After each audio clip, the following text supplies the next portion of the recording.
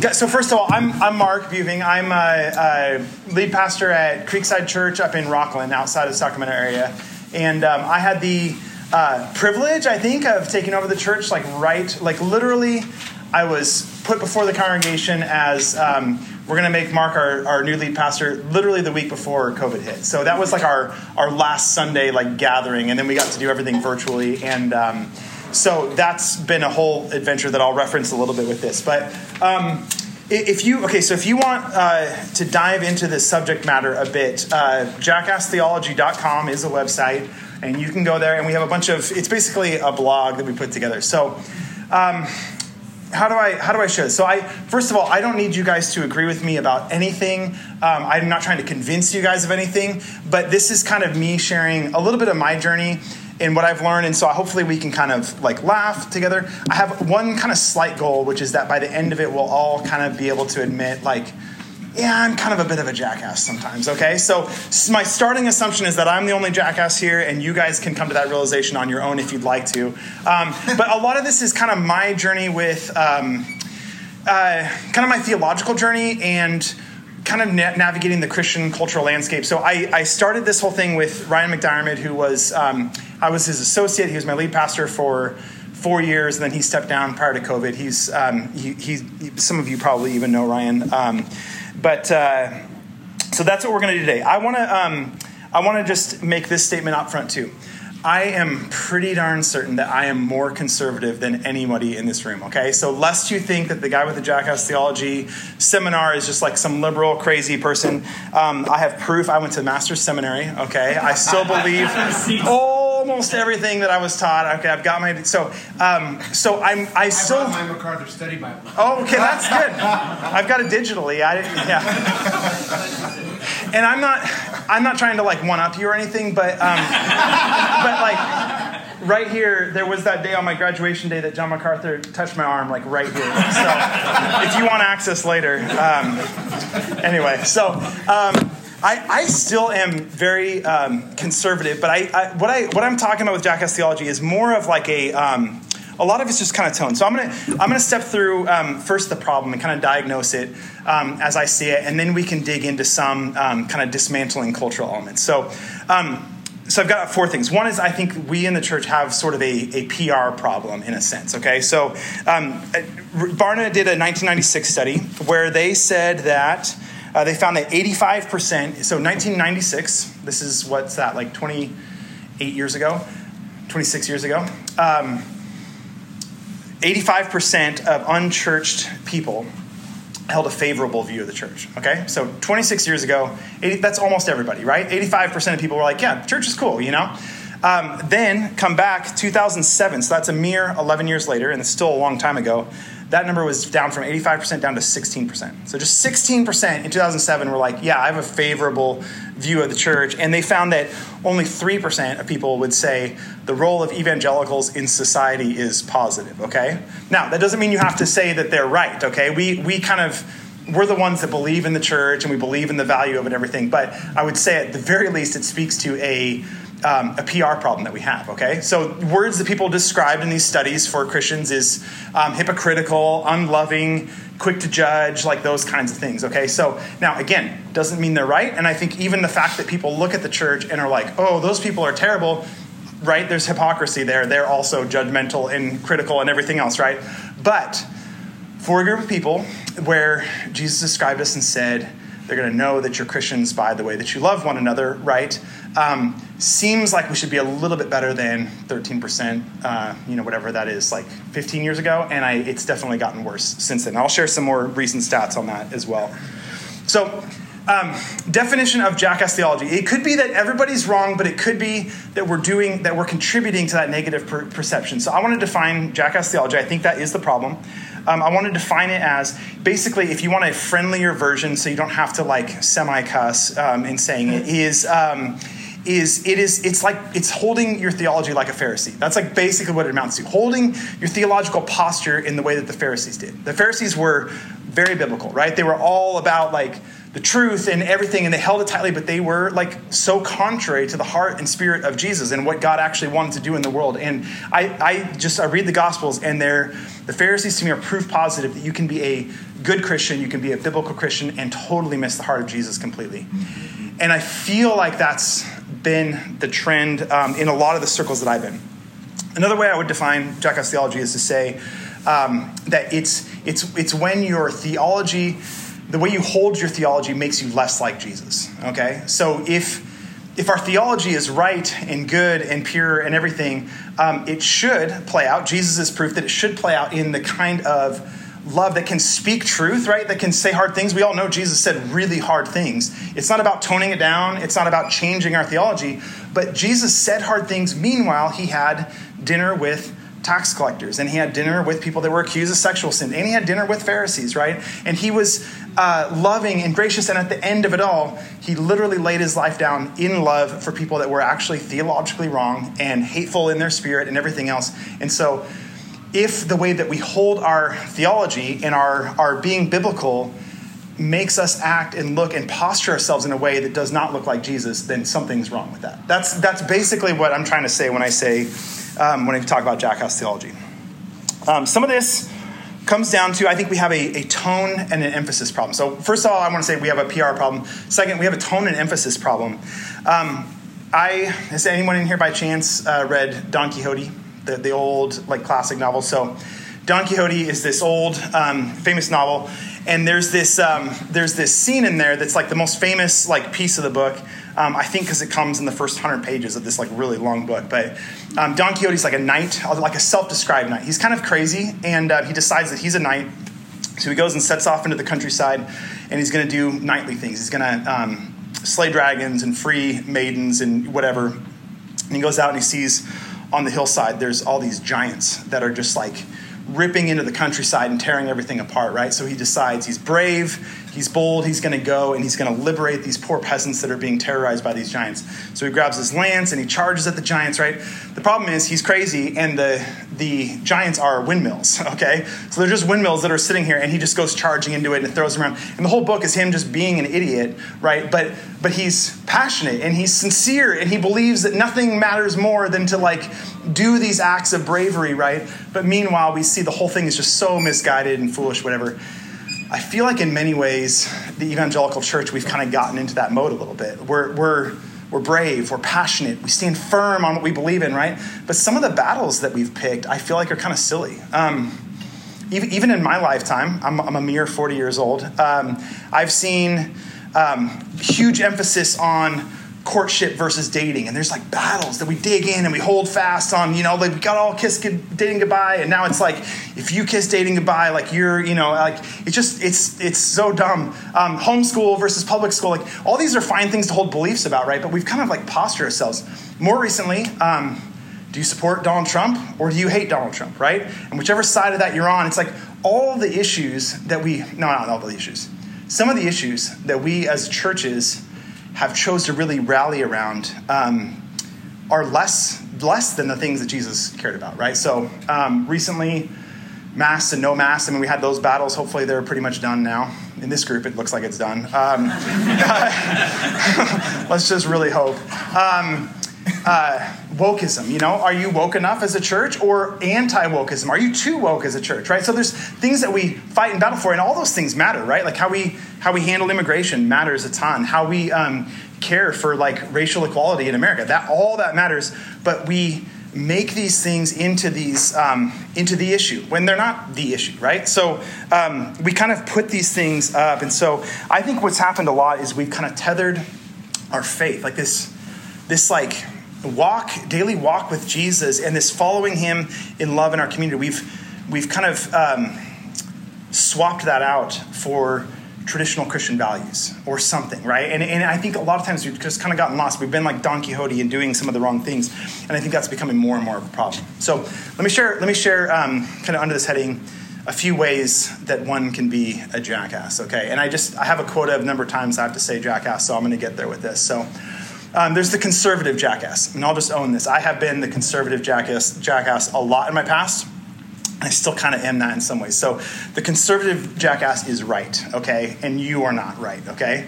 Conservative jackass knows the truth, holds fast the truth, and the argument of choice for the conservative jackass is the slippery slope, okay? Everything is a slippery slope. So does the Bible allow for drinking? Perhaps, but if you start drinking, then it leads to, whatever, marijuana. You're doing marijuana, and then you're doing meth before you know it, right? I'm being like really facetious, but you guys know what it is, right? I've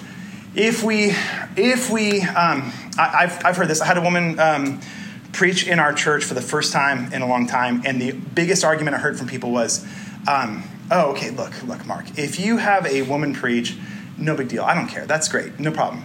But it's when we have the gay preacher, and it's when we have the Buddhist preacher and whatever, and it's just, that's the slippery slope, right? Anything that you step out of line where I can maybe question, or I don't really feel like it's conservative for me, anything you do, it just leads to this eventual point, right? And so anyways, that's kind of what it means to be, I think, like it's just a way of, it's not necessarily about truth and false. It's not saying I believe the Bible or I don't.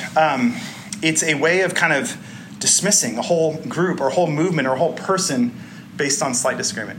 Was the world created in 6 literal days? I've heard people say if you don't believe the world was created in 6 literal days, you don't believe anything in the Bible. Someone I respect a ton said that. It's like, whoa, that's actually crazy. Like that's not a logical statement. That's rough, And so there's all kinds of things like that. So I've been the conservative jackass quite a bit. Anybody want to own up to that in your past or present or hopefully not future? Okay. Then there's the enlightened jackass. Okay. Enlightened jackass has come to realize deeper, more important things. Okay, this is more of a woke personality type. Okay, and so you've learned, you've grown, and you kind of look at everybody else around you, and you're like, yeah, why don't they know what I know? So early COVID, right? It was George Floyd was killed, and those of us white pastors really had a quick learning curve of crap. How do I talk about these things? And it was really easy to I would follow along on Twitter. It's if you are a pastor in America and this Sunday you don't blank, right? Whatever that is, then you are, I don't know what, anathema or a terrible person or whatever. And I would read these things, and it was about masks. If you're not wearing masks in church, then or if you're gathering at all as a church on this Sunday, then you don't care about whatever. And I'd read these things and I'd get really stressed out because it's these huge moral statements. And then you step back and breathe and you're like, hang on, none of that's actually true, right? I just need to learn and love and whatever. But I find myself, right? I'm I learned this week about George Floyd and what it means to stand with the Black community, and now I'm going to hold everybody else accountable to understanding it exactly the way that I do, right? And it's just a mess. The enlightened jackass is in Luke 18, there's the Pharisee and there's the sinner. The sinner stands there, falls on his knees. God, have mercy on me, a sinner.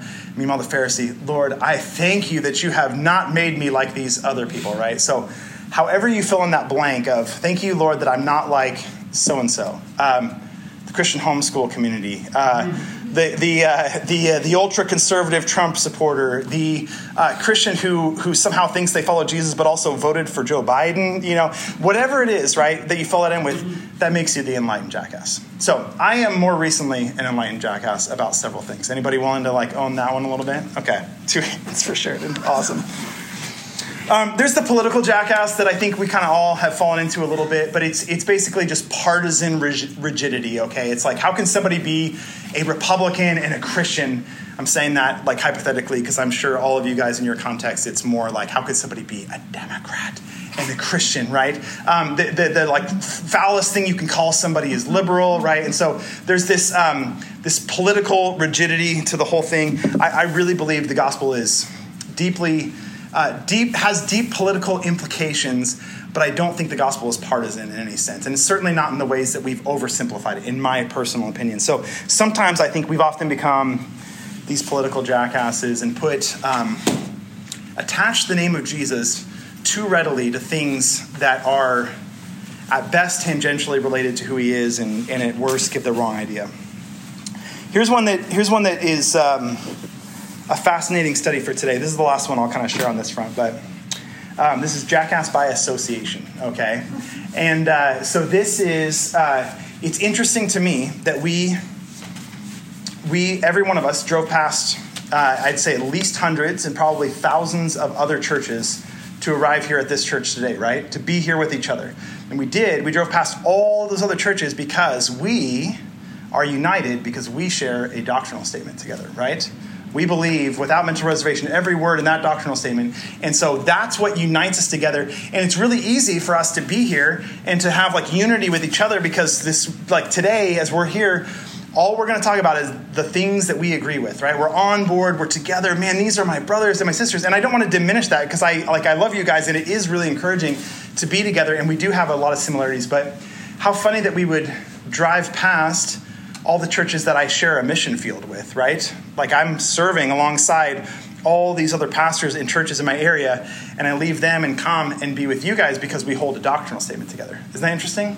I'm not saying it's wrong. I'm just saying, wouldn't it be great to have unity and association and camaraderie with the, hey, they speak in tongues and we don't, they're more Arminian, I'm more Calvinist, but we're serving together the same group of people, and so reaching out. So anyways, all these kinds of things. They're all just different ways of saying, often kind of the way we do our theology. So I'm like super pro EFCA. I hope I'm not coming across as, you guys are awesome. This is awesome. We're great. But I think that what happens is we often, under the name of being biblical and holding biblical truth, we hold it and our posture becomes such that I think we kind of, it's a turnoff. It's a turnoff to a lot of people. It makes us often less like Jesus in our theology. If it's accurate and it's rightly held, our theology should always make us act more like Jesus to the people that we're around. We should feel more like Jesus. We should feel more like the love and grace and invitation, even in the hard things Jesus said. So that leads into my third kind of diagnosis of the problem. I think we have a generational problem in the church too. I think we've been seeing, I think we've been hearing a lot about it. I don't think any of us really knows what it means all the way. I feel like at 40 years old, I'm kind of like a hinge in between where I've come from and what the church is happening. But 2011, Barna did a study. So this is that's 11 years ago. They said 43% of church kids were dropping out between their teen and adult years. Okay, so what's that? 43. So nearly half in 2011, 11 years ago, nearly half of church kids were leaving the church. Interestingly, they found that of those, only 11% literally left their faith fully behind. So half of Christian kids leaving the church, but of those, just 1 in 10 is actually I want nothing to do with Jesus. I'm going to become Buddhist or I'm going to become atheist or whatever. 9 out of 10 of those that left the church are still I love Jesus and there's religion and church and Jesus in my future, but what the church is doing right now doesn't really work for me, right? Now, again, doesn't make them right. Doesn't mean we take a poll and just say, hey, what does everyone want to do? Let's do what everyone else wants to do, right? But it does mean there's something about the way we are posturing ourselves as a church that hasn't been working for that large group of people. That was 2011. 2019, they did another study, and it went from 43% dropping out to 64% dropping out. So that's a couple years ago. And I don't know what post-pandemic stuff will reveal, but I don't think a secret that the next generation has had a problem, an issue with a lot of the ways. And I don't think it doesn't have anything to do with we're true traditional. We sing hymns. We do too much liturgy. Younger generations dig that stuff, surprisingly, a lot of times. I think a lot of it has to do with how we've been posturing ourselves and how we've made being, pro-Trump identical with being, pro-church or, just all these kinds of things that we do in all the different ways. I have this illustration I like to use that comes from Soren Kierkegaard. So he says basically he's writing in 19th century Denmark, and actually this is legit here because I found in my ordination reading that EFCA founding fathers were influenced by Soren Kierkegaard. Okay, so this is very legit and appropriate. Now you guys will appreciate it all the more now. But he says you can never hand the faith down to the next generation. I feel like so much of what we've tried to do is we're trying to learn the Bible and figure out Christianity so that we can get it all together so that we can take the next generation to our kids and everything and just say, okay, here it is. Be very careful with it. Don't mess with anything. It's just the way that it should be. Here's your faith. Take it, right? And I feel like that's a lot of the Christian education movements and a lot of our churches feels like that. But what Kierkegaard says is, no, every generation has to find Jesus for themselves. They have to have their own encounter with Jesus. And so I picture it almost like a pendulum. So my parents' generation was more We've got to like oppose liberalism and get back to like hardcore truth. And my generation's coming like, no, it's about like a relationship with Jesus. It's not, it's not a religion, it's a relationship. So we push the pendulum back this way. And each generation kind of comes in. And I feel like sometimes we feel like what the answer is let's get the pendulum to stop in the dead center, right? Let's get it right so that we can figure it out. And then we can tell the next generation, this is where it stays. Here's Christianity. And if you're like over here, or if you're over here, you're not part of the faith, right?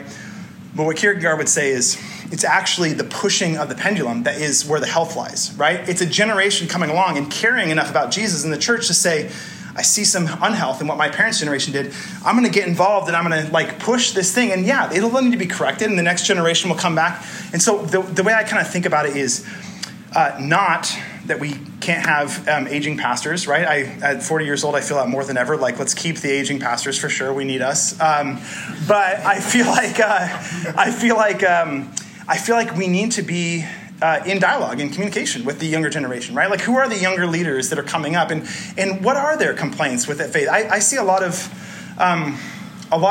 a lot of bashing of the kind of deconstructing generation that I see, and I'd like to see that kind of shift and become like more of an open dialogue and say, what are your concerns, and how can we like open up some dialogue? A lot of it's just they don't like the arrogant tone or the certainty that we have about certain things. I mean, there's a real sense in which none of us can like really explain the Trinity, right, without appealing to mystery on some level. I know you'll say like, yeah, no, I'll explain the Trinity to me, and then you'll tell me it's like an egg or it's like the three seeds of water. All of it uses metaphor and mystery, right? There's mystery in our faith, so there's room to have these discussions. Anyways, all I'm trying to say, I'm not trying to make anybody liberal, I promise. I'm just trying to say, opening it up so that the next generation can begin to grab ownership of it. Barna found, it was like 20 years ago, average age of a pastor was 45 years, 45 years old. 10 years later, 10 years ago, 2017 is when it was, 55. So average age of the pastors aged 10 years up, right? So I think we just need to do that extra work of listening to what this next generation is coming from and giving them a chance to own it and everything else. All right, last thing I'll say on diagnosing the problem is I think we have a love problem. I think we have a PR problem, we have a generational problem, we have a tone and emphasis problem. I think we have a love problem, and I think this is like literally the oldest problem that humanity has ever had. I think we've always had the love problem. So I think that's the story of the prophets, right? They're calling Israel back to like love the orphans and the widows and the refugees, like love these people. Jesus told all these parables. I mean, he had to remind us the greatest commandments that are in the Old Testament are love God with all your heart, soul, mind, and strength, and love your neighbor as yourself. If you do these two things, you're completing the entire law, right? So he's just calling us back to love. He told the parable of the Good Samaritan about the Levites and the priests, both these religious leaders that are just going on their way and so wrapped up in their religious duties that they're failing to love the hurting person that they see along the side of the road, right? He told the parable of the prodigal son, where there's the son that goes off and takes his inheritance and goes and like squanders it. But as soon as he comes back, right, the father goes and runs, loves him, sits him at the table. We're throwing a feast. All I've ever wanted is for you to be back here at the table. And then he goes to the older son who's never done anything wrong, who's always stuck by the father's side. He's always been the good one. And now the father can't get him to just sit down at the table. It's like the father just wants a meal at the table with his two sons, and he can't get them to come together. I think so much of that is this inability to love. Okay, Father, I'll do what's right, but not if he is sitting at this table, right? Not if you're going to go forgiving people like that. And so the call is, I think, so much just to come back to love and wholeness and those kinds of things. Okay, so far so good? Are we okay? Okay, I feel this urge to like turn it to dialogue, but I want to give it a couple more things and then we can. I want to talk now about dismantling a culture of Jackass Theology. I do not have answers to this. So Ryan and I rolled this out as a blog, and at the elders' request, we did it separate from our church because we're not idiots, okay? We weren't going to like destroy our church by talking about Jackass Theology in a church setting. But our elders asked us to actually too. They're like, don't do it on the side. Do it like, talk to us about it as a church and whatever. So I think what we found is a lot of people were okay with it. Some people were definitely upset about using the term jackass, which, by the way, it's not even a swear word. It's just an animal. You know what I'm saying? It's just an animal. But we did it, and some people were upset. There was a lot of like health and growth, and they opened up a lot of good conversations. So that's what I'm most excited about. And I think what it's done is it's now that it's been, we started in 2019, so I guess we've completed 3 full years of this being out there. What I've kind of learned as I've gone is there are some things that kind of help to dismantle this, both in my own heart and then I think in terms of shaping a culture in the church around me. So I'll kind of share some of that now. So the first of all is I think we need to recover a huge emphasis on humility. Like I can't even tell you how deeply I believe that humility is vital for us. So Neil sent me, I think 2 years ago, this little book by Andrew Murray called Humility.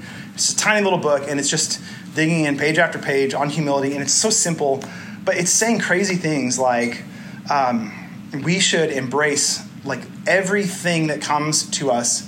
We should embrace it. Everything that makes us more humble, because that makes us more like Jesus. It puts us more in a healthy relationship to him. And it's easy to read that, right? But the timing of it was really awesome, because I went from, I told you guys this, I took over the week the pandemic rolled out. And so, which means I went from Ryan, who had a healthy church, meeting budget, plenty of people there, full staff, everything else, everybody's happy, to then under my watch, we shrunk numerically considerably. We had budget crisis considerably. We had people angry about everything considerably. You guys know how all this stuff goes. And so it just, on every single level, I was like constantly losing. And I'm like, okay, like this is rough. And I mean, of course, you appeal to the pandemic. It's like, of course, yeah, things are rough. But it's hard to kind of, so getting this gift of focusing on humility during that was so good for me. I had, we read it together with my entire staff. We would talk about it. We'd pray through it. We'd be talking about humility.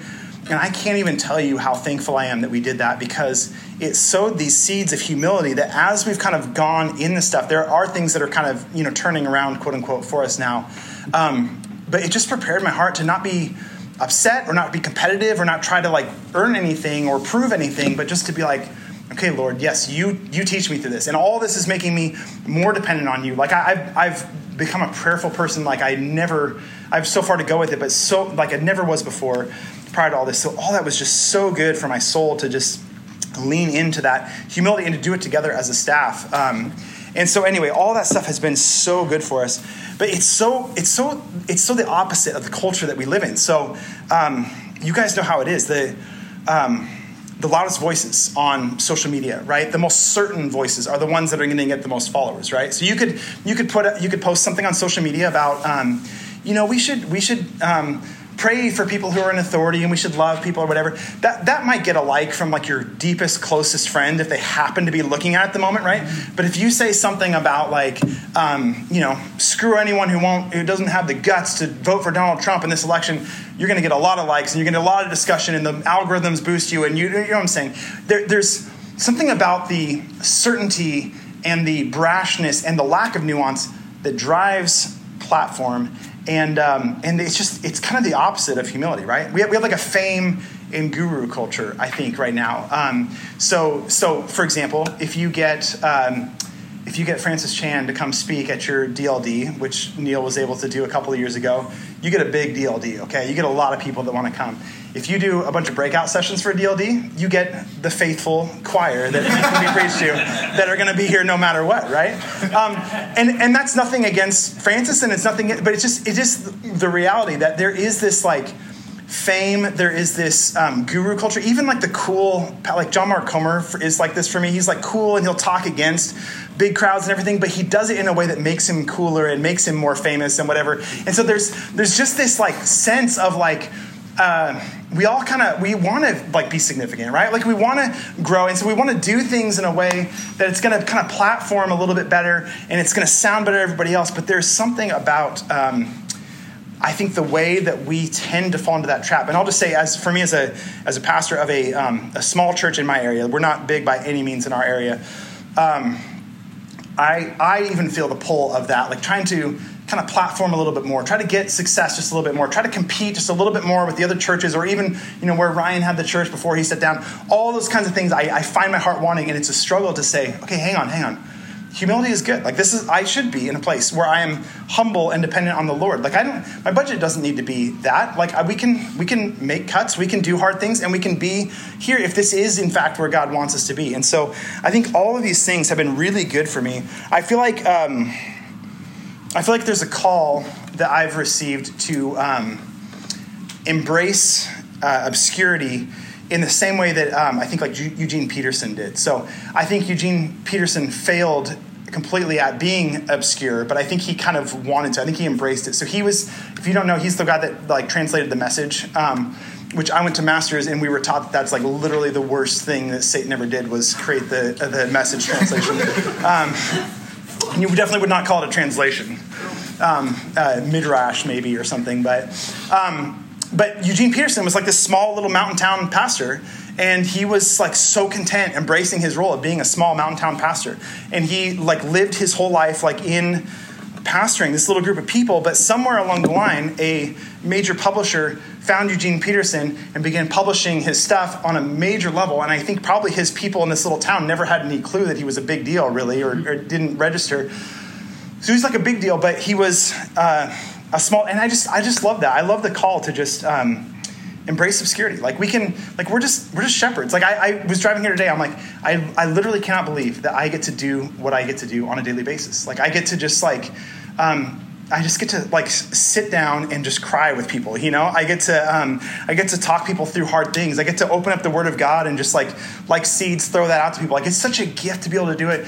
And it's so gross when that gets turned, in my heart at least, into a potential ladder that I can climb so that I can perceive myself a certain way or so that other people can. So I feel like what's been helpful for me, and I think I just throw it out to all of you guys too, is just to say, wouldn't it be great if we could just enjoy being with Jesus, just joyfully accept that calling he's given us, let go of all the need to be significant or appear significant to anyone else, and let him bless and lead and grow in all the ways that he wants to. I think similarly, we've got two more things here. I think we need to recover a huge emphasis on love. And I think this is the oldest problem in the book, but I think I asked myself this question at a certain point. Is it possible to be right and to still be sinful in how you treat somebody else? What do you guys think? Can you be right, but also still be sinful in how you treat somebody else? I end up answering that yes. Yeah, I think you totally can. And so you can have the right answer. I think this is the Pharisees in a lot of ways, but I think it goes beyond that because we can quote chapter and verse, but we can use it in a way that just obliterates human beings, right? Just hurts people and lifts ourselves up and all these kinds of things. And so I think in some ways you might even say, like, you could weigh it, like, what's the greater sin? To, like, not develop doctrinal accuracy on everything, or to like fail to love the people around you, right? And I feel like Jesus kind of said, right? Love God with all your heart, soul, mind, and strength, and love your neighbor as yourself. And these are the fulfillment of the whole law, right? So I feel like we need that emphasis shift. And each of our churches is different. Each of our personalities is different. But coming back to that and just say, hey, yeah, we can discuss speaking in tongues. We can discuss, should women be elders and preaching and whatever. We can discuss I don't know, so many things, right? So many things. CRT and like any controversial hard thing we can discuss. But if we can't do that and still love each other, then man, we've missed like the most important thing for sure. So as much as I can, I've been trying to in our church, and I can't say that we've been super successful, but we've been trying to reframe ministry less about programs and more about the table. And I think this embraces both humility and love. So rather than something that we create a program and we market it to our church people and we get signups and we can track and mark and watch how many people are taking part in our things, we've been trying to say, okay, when you think ministry, think of a table, like a literal table with actual food, with actual drinks, and let's just like spend time loving people in the church and in our neighborhoods and everything else. And there's something about that kind of face-to-face interaction where we're level, we're sitting, next to each other and we're sharing God's goodness. We're opening up our lives to talk, and we're not always teaching everybody things, but we're just dialoguing. Some of that has been the best fruit for ministry I've ever seen. I can't say we've been super successful church-wide, but I can say we're shooting for that. We're continuing to like lean into it, and I want to see so much of it. I realized, just like this year, I realized reading through the qualifications for elders in 1 Timothy 3 and Titus 1, a qualification for an elder is hospitality. Like I don't know why. I never thought about that, right? I think doctrinal, precision, knowing their Bible well, being a strong leader, right? But hospitality, And I'm thinking, what does that mean? It means that you look out and you think, okay, who would be good at like leading this church? Who's the person that's opening their table, that's inviting people in, that's getting people, And I just think, if we could shift our view of what a leader is, what an elder is, and we could shift it into something more like, that person's really hospitable, really loves people, really opens up their home and their life to the people around them. I think it would change some of how we see ourselves and the people around us. And I think the last thing I want to say, and then we can just talk about whatever you guys want to talk about, or we can be done, is the third thing, a way to kind of change this culture is, I think we need a renewed pursuit of being and doing what Jesus calls us to be and do, if that makes sense. A renewed pursuit of being and doing what Jesus calls us to be and to do. I feel like in seminary, I again, love John MacArthur. He did touch my arm. I feel really special because of that. Ministry classes at John MacArthur Seminary were, okay, we're going to teach you how to do children's ministry. Ready? Come to church on Sunday morning, Grace Community Church, and watch how we do kids ministry. Any questions? Okay, good. That's how you do it, right? Youth ministry, same thing. So a lot of it was just learning a model, right? And it was just like, do what we do. Like, and I can't fault them, right? They were doing a great job, and they loved it, and they were like happy with what was happening. So I feel like a lot of what I've been taught pastorally has been like, how is somebody else doing? I'm being handed a model. I'm going to do what they do. And then it's like, Rick Warren's got a model. I'm going to do what Rick Warren's doing. The missional church guys are doing their missional thing. I'm going to try to do that thing. And I feel like the last couple of years for me have been the opportunity to kind of step back and say, okay, it doesn't matter what anyone thinks I should be doing as a pastor or as a Christian. What does Jesus want me to do?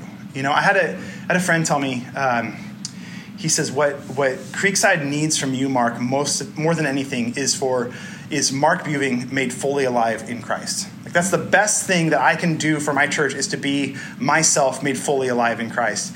And I feel like that actually kind of lifted a bit of a weight because I feel like kind of just back to the leadership session that we had, I felt like, okay, I need to be as visionary as Ryan was. I need to be as gifted of a communicator as Ryan was, if not more so. Like I need to, and so much of what I was measuring that by was not what is Jesus inviting me to be and to do, but it was, what comparisons am I putting on myself? What are other people putting on me? And there's just so much relief of burden and relief of stress and just saying, okay, Lord, really like the call, it's your call. It's your call in my life. My whole life is yours. This whole church is yours. All these people are yours. What do you want to do with it? And to just daily, like in humility, in love, let's just like live together as a loving community. Let's bless the people around us. I mean, what Jesus calls us to do is so simple and so great. And that's it. It will defeat Jackass Theology, okay? I have a few notes on answering objections to that, but why don't I let you guys have an opportunity to raise objections. If you're furious, this is your chance to let it out. If you have a question, a thought that this stirred, anything like that, throw it out. And if you guys are like totally done from the overheating in this room, then I can jump into my own objections to my own stuff. But thoughts, questions, anything? So not a question. Could you rephrase again in just one sentence the thesis again that you're asking us to interact with? Well, okay, so we have a problem of Jackass Theology, which is holding our theology in a way that makes us less like Jesus. So the solution then is let's be more like Jesus. Okay. How's that? Yeah, the solution is be more like Jesus. Not less theology. Certainly not. Yes, certainly not. I love theology so much. Like, I love it so much. But, it's just the way that we hold it, And it's the way that we exclude people who differ. I used this example of in church a few weeks ago where it's like we take the Bible. I'm teaching my girls how to play basketball right now. They're like 10 and 12. And I'm teaching them how to block out. And so the ball's up here and you're trying to get your body on the other person to keep them away so you can get the ball. And I feel like we've often been like grabbing our Bibles and we're kind of like reading it and interpreting it in a way that we're kind of like defining like who's out, who's not part of this. Instead, we should just be like, Paul says, be like nursing mothers, like with people. Just like let's nurture them and let's let's take that theology in, let it change our souls and feed that to the other people around us. So more theology, just less jerks about it. Yeah. What else? Yeah, Paul. So I'm just thinking, at what point are you not being a jackass, but when you're being, I'm not thinking of the reference off the top of my head, but I feel like Paul in one of the letters, says like, if they come in, like, yeah, deal with it. Like, yeah. Kind of like, yeah. So Paul's handing people over to Satan, putting them outside the church. Okay, that so kind something of thing. like Yeah. that. So what does it look like to be firm? Yeah. I mean, I don't know. How have you struggled with that? That's great. Okay, I don't want to be a jackass. I want to be like Jesus, Yeah. And yet, not just forever. Yeah. Not deal with stuff that this is wrong. This teaching, you're saying one thing, but you're doing the other. We gotta totally. I don't know. So I can promise you I haven't figured this out. But my sense at this point is part of the problem with this is the way we've been trying to do things at scale. We try to do all this stuff at scale, and we try to do it. Social media, somebody says something, and there's no opportunity for nuance. You just blast them. Like, that's all you can do. Or maybe the church at scale, right, is difficult. So we mass produce one size fits all discipleship, and we ostracize and whatever. But I feel like if you go at the scale of the table, back to that, that opens up real life discipleship. And my goodness, what can you not lovingly address with somebody at that scale, right? Like, you could be atheist, you could be Wiccan, you could be whatever, and we could have an open dialogue where I respect you as a human, and we talk about it, and I share my deep convictions, and this is what the Word of God says. Can we read it together? Can we talk about it together? We could even come to a fundamental disagreement on, we're just not going to see this the same way, so it probably is best for us to part ways. And like you're saying you want to follow Jesus, but living like this doesn't look like that. I just feel like all that stuff happens. There's the opportunity for wholesome, loving relationship on the smaller scale. Some of the problems, I think, we had a seminary prof that would say the Bible is sufficient for God's church, but it may not be sufficient for the churches that we've created. And by that, I think he meant we've kind of had this corporate model. We're nonprofit corporations, and there's there's church staff, and just things that aren't bad, but they're not necessarily in the Bible, and so we're going to run into some kind of unique weird things. So it's not an answer; it's just a thought and a direction, maybe. Yeah. And definitely it's not about don't say hard things, right? So I actually, one of the objections I raised to myself here was like, what about Paul in the pastoral epistles? Because he's constantly confronting heresy and sin. He's telling Timothy, like, charge these people not to teach any other doctrine. But what I found as I've read through this more closely is that a lot of these, there's a lot more calls to love and hospitality in the epistles, or in the pastoral epistles, but also the heresies that are warned against often are about division and things like that. So check this out. This is 2 Timothy 2:14. He says, these people are teaching false doctrine. Charge them before God not to quarrel about words, which does no good, but only ruins the hearer. I mean, that's interesting because I've always taken that as like, get these people that teach, they're not Calvinistic enough, or they're going to have a woman in the pulpit or whatever, and confront them with the truth. But he's saying there's these people that are really divisive and they're quarreling about the words. Like, get them to stop doing that, right? Or a little bit later, he says, have nothing to do with foolish, ignorant controversies. You know that they breed quarrels. And the Lord's servant must not be quarrelsome, but kind to everyone, able to teach, patiently enduring evil, correcting his opponents with gentleness. So I feel like even the books where I have felt the most like, boy, the pastorals, though, are really big on confronting heresy. I go back and read them closer. And I'm like, man, so much of the heresy is this unloving, intolerant behavior. I mean, I really do mean intolerant. I don't mean in the like coexist sort of a way of like every religion's the same, but in a way of like even your opponents, treat them with dignity and correct them with respect and gentleness and everything. So what else? You guys are too easy. Should know everyone that comes to a seminar like this, you guys are already the choir on this. So how have you, and you alluded a little bit to when you started the writing out the Jackass Theology and addressing that, you had people that were on both sides. Yeah. Some people that were offended right off the bat. Yeah. So, what were some of the things that you've seen or you've had to, navigate or maybe steer, guide with being like biblically conservative of like, hey, you know what? I want to keep my finger on the text. Yeah. But also like theologically conservative, but liberally love. Yeah, that's good. That's good. Right? So yeah. What that balance, it's so hard. Yeah. I'll tell you. What that stirs for me. Someone's always going to say like, oh, well, you know what? My conscience is clear, but I don't want to cause my brother to stumble. Yeah. Where are you at with that? So what it brings immediately to my mind is I found that when I'm I'm more of a biblical literalist than not, right? So like the literal sense makes sense, seek no other sense. We believe that. I totally do.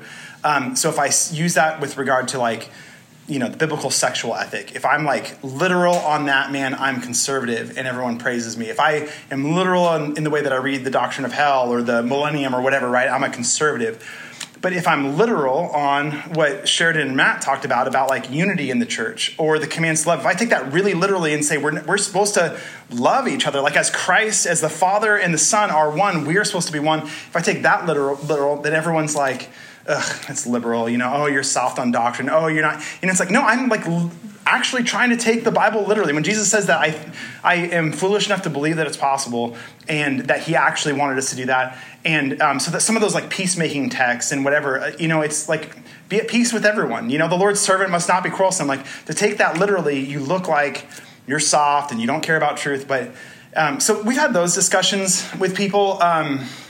I think a lot of it does come back to the tone and emphasis. So I'm non-affirming in my theology. I don't believe that same-sex sexual activity is God's design for human beings. That's my conviction. But I have friends that are gay, and we have people in our got a woman in our small group that was married to a woman and with a kid and everything. And it's like, we've talked about it. We've talked about the theology of it. We know where each other's at on it. We know that we disagree. And we also are agreeing to like love each other and like live together in a sense, right? And there's all kinds of complications with that. But I think I didn't have to compromise my conviction, and I didn't pretend that I didn't think that in order to befriend her and whatever. And she didn't need me to do that either, Whereas there's other people that will be like, if you can't accept every piece of me, then I don't want anything to do with you. It's like, that's too bad because I can't get myself there. But so I don't know. Yeah, I don't think it takes. That's right. Yeah, that's right. Which is stupid. Insteed of saying what's most important is that you know that you're loved by God. And what you're bringing up, when we talked about the enlightened jackass thing, part of some of the biggest enlightened jackasses I've seen are the ex-evangelical deconstructing Christian group where, and I'm not trying to like, oh, they're terrible. I've deconstructed some things too, but they tend to kind of walk away from the conservative upbringing they've had. They walk away, and then before you know it, it's like, dude, anybody that believes that the world was created in 6 literal days is an idiot, And it's like, well, you're being just as judgmental and hypocritical as anybody else, right? So I think it's important to say it's not just conservative American evangelicals that are the problem. I just think we're human beings too, and we shouldn't be surprised to like learn that, right? And we shouldn't be afraid to publicly repent and be willing to tell people like, I've been a jackass in so many ways, and and you can say Pharisee and you can say whatever too, but I don't think I can say this in here, but the blog post that we wrote that got the biggest following was back when the John MacArthur and Beth Moore thing. Were you guys familiar with all this? So Beth Moore is like a Southern Baptist person in like all these amazing Bible studies, this great ministry, very biblical and everything, I believe. I don't feel the need to vouch for all of her theology or whatever, but she seems really legit to me and all the stuff I've read and listened to. Anyways, she obviously loves the Lord and has had this profound ministry. John MacArthur was at his pastor's conference, and it was the person that lobbed the question to him was I think setting him up for failure, but he swung for the fences, I think. So the question was, give us 2 words that you would say to Beth Moore, and John MacArthur's words, go home, okay? Which hearing that, I'm like, oh, that is so rude and dismissive, right? And then he goes on to explain, well, she's like all these people that, you learn how to like sell jewelry, and she should just go use her verbal skills to just sell jewelry and whatever. And so just so dismissive of an image bearer of God, of someone that God has used in these crazy powerful ways, so dismissive of someone whose theology differs than his own slightly. She was still complementarian at the time, although I do think that's changed over the last few years.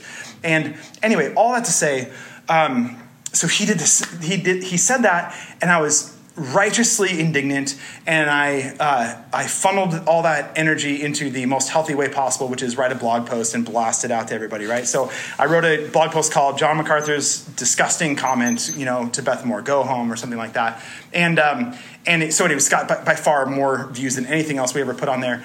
But then I immediately had friends saying, okay, what you just did to John MacArthur is no different than what you're accusing him of doing to her. And I still to this day wrestle with it. I'm not sure. I do think there's a appropriate time to like call out and expose and say, hey, this isn't right?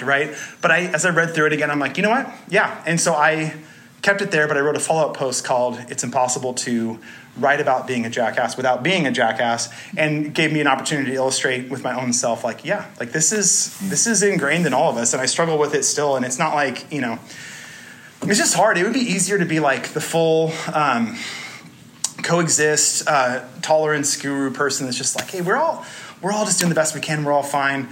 I can't get myself there. I have too firm of convictions, and I think Jesus often says really hard things and calls us to hard things, but I also know the posture I want to have is not the one that the Pharisees had, because that was Jesus' harshest words, right? And I mean, people will even talk about Jesus flipping over tables and like, all that kind of stuff. Like, see, sometimes we need to be like angry for the faith and whatever.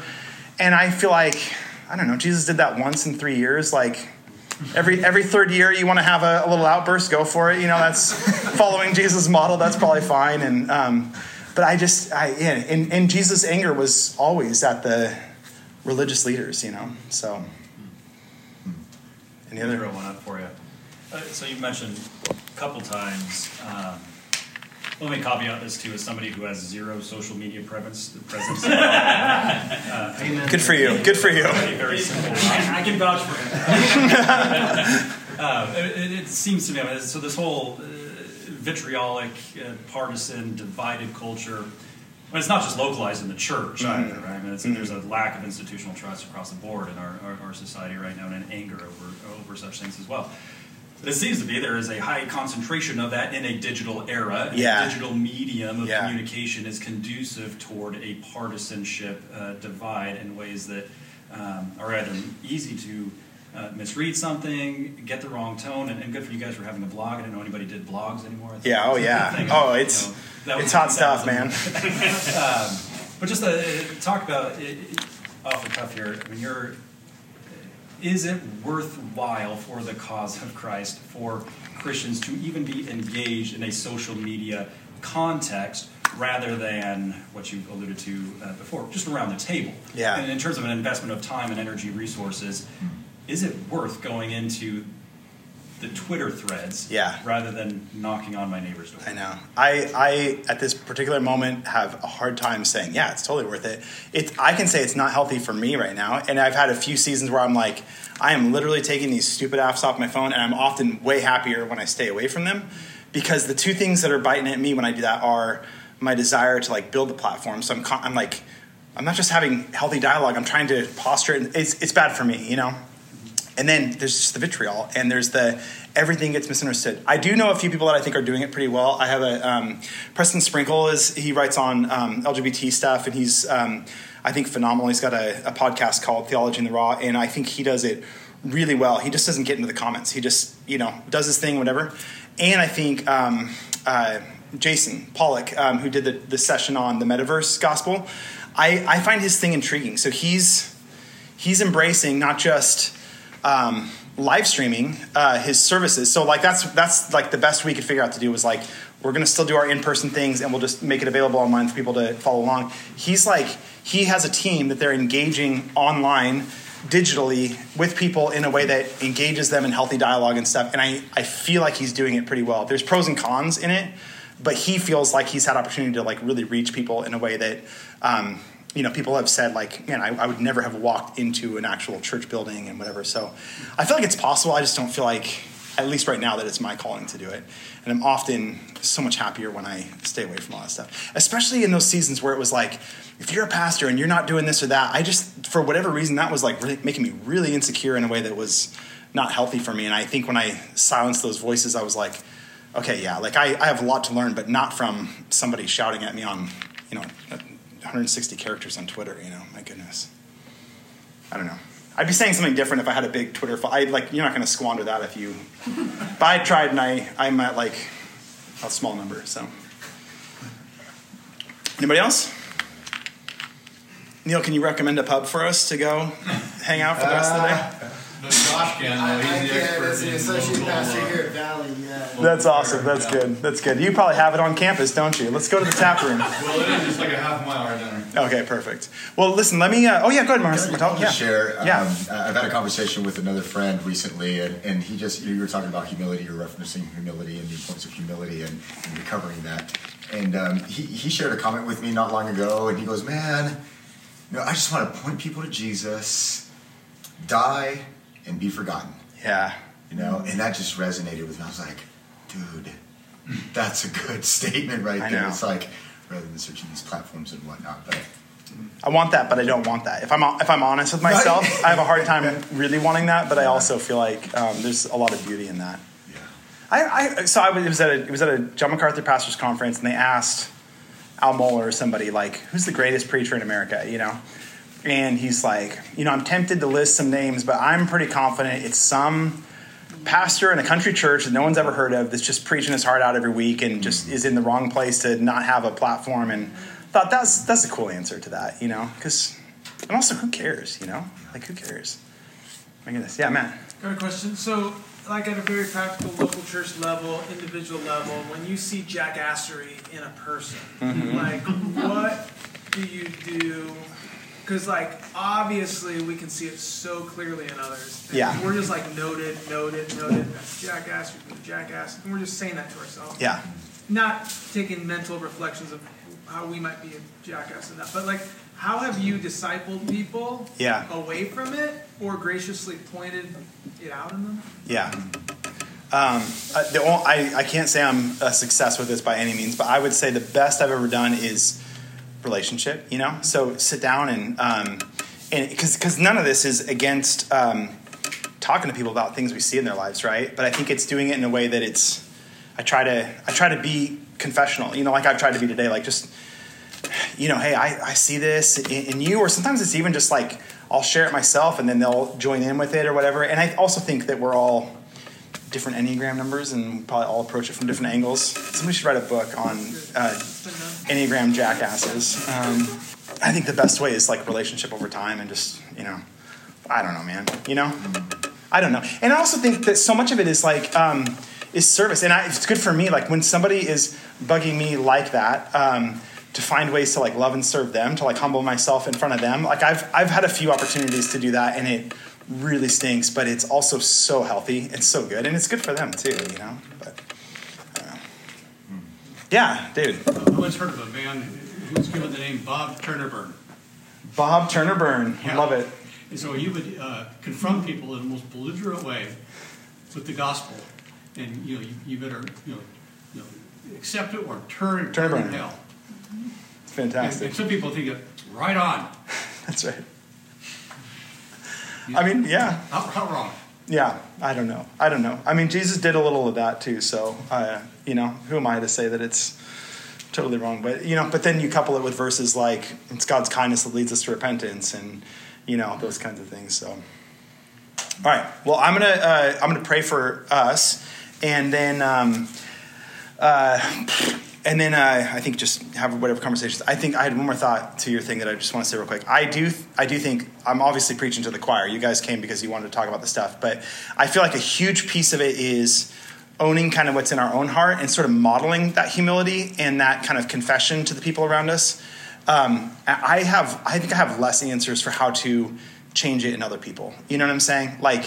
There's people in my church that need this, and I'm trying to do it just by simply teaching the Word of God as we go. But I feel like I I've done a lot more, I have more practice in trying to address it in myself than like solutions to handle it. And I think that's probably as it should be, like let's just model a bunch of humility for everybody.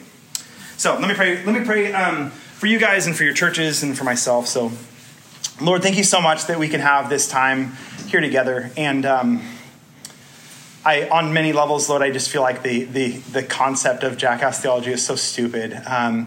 But I also feel like, Lord, it's just this little tool in your hands that you've used to help me dig a little bit deeper into, I think, why I'm resistant to some of your ways that you call me into. And so I thank you for stupid little thoughts like this that help us to dig more into your character and your nature and what you really want for us. And I pray for my brothers and sisters here, and I just thank you that we can have this time to discuss and to be kind of vulnerable and to laugh and everything else too. But I pray for each of us, Lord. I know that like on a core level, what we really want is to be just disciples sitting at your feet, and we want to be like you, and we want to be shaped by you. And I am sure that my brothers and sisters here, just like me, feel our flesh kind of taking over that, and we feel the pull of the world and the desires for significance and respect and those kinds of things kind of cropping up. And I just pray that more and more you'd allow us to just be humbly following you, humbly seeking you. I pray that our goals would align with yours, things like unity and love and grace and people coming to have these real encounters and seeing who you actually are. And Lord, I just pray for the churches that are represented here and these beautiful people that you've brought under our shepherding care.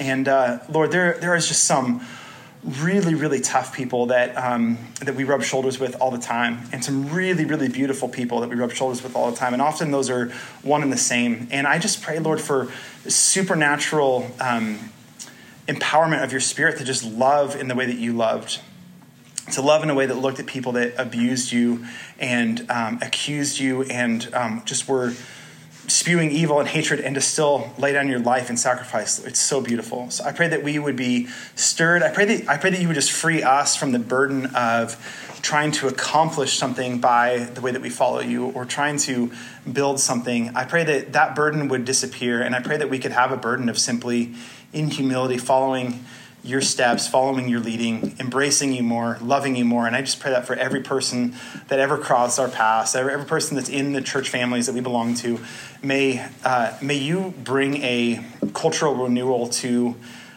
these little tiny corners of the American church and of the kingdom of God, so that we could experience you in new ways, that people who thought they were done with church could come back and see something compelling and something beautiful. And thank you, Lord, that we get to be your partners in that. So we pray this in Jesus' name. Amen.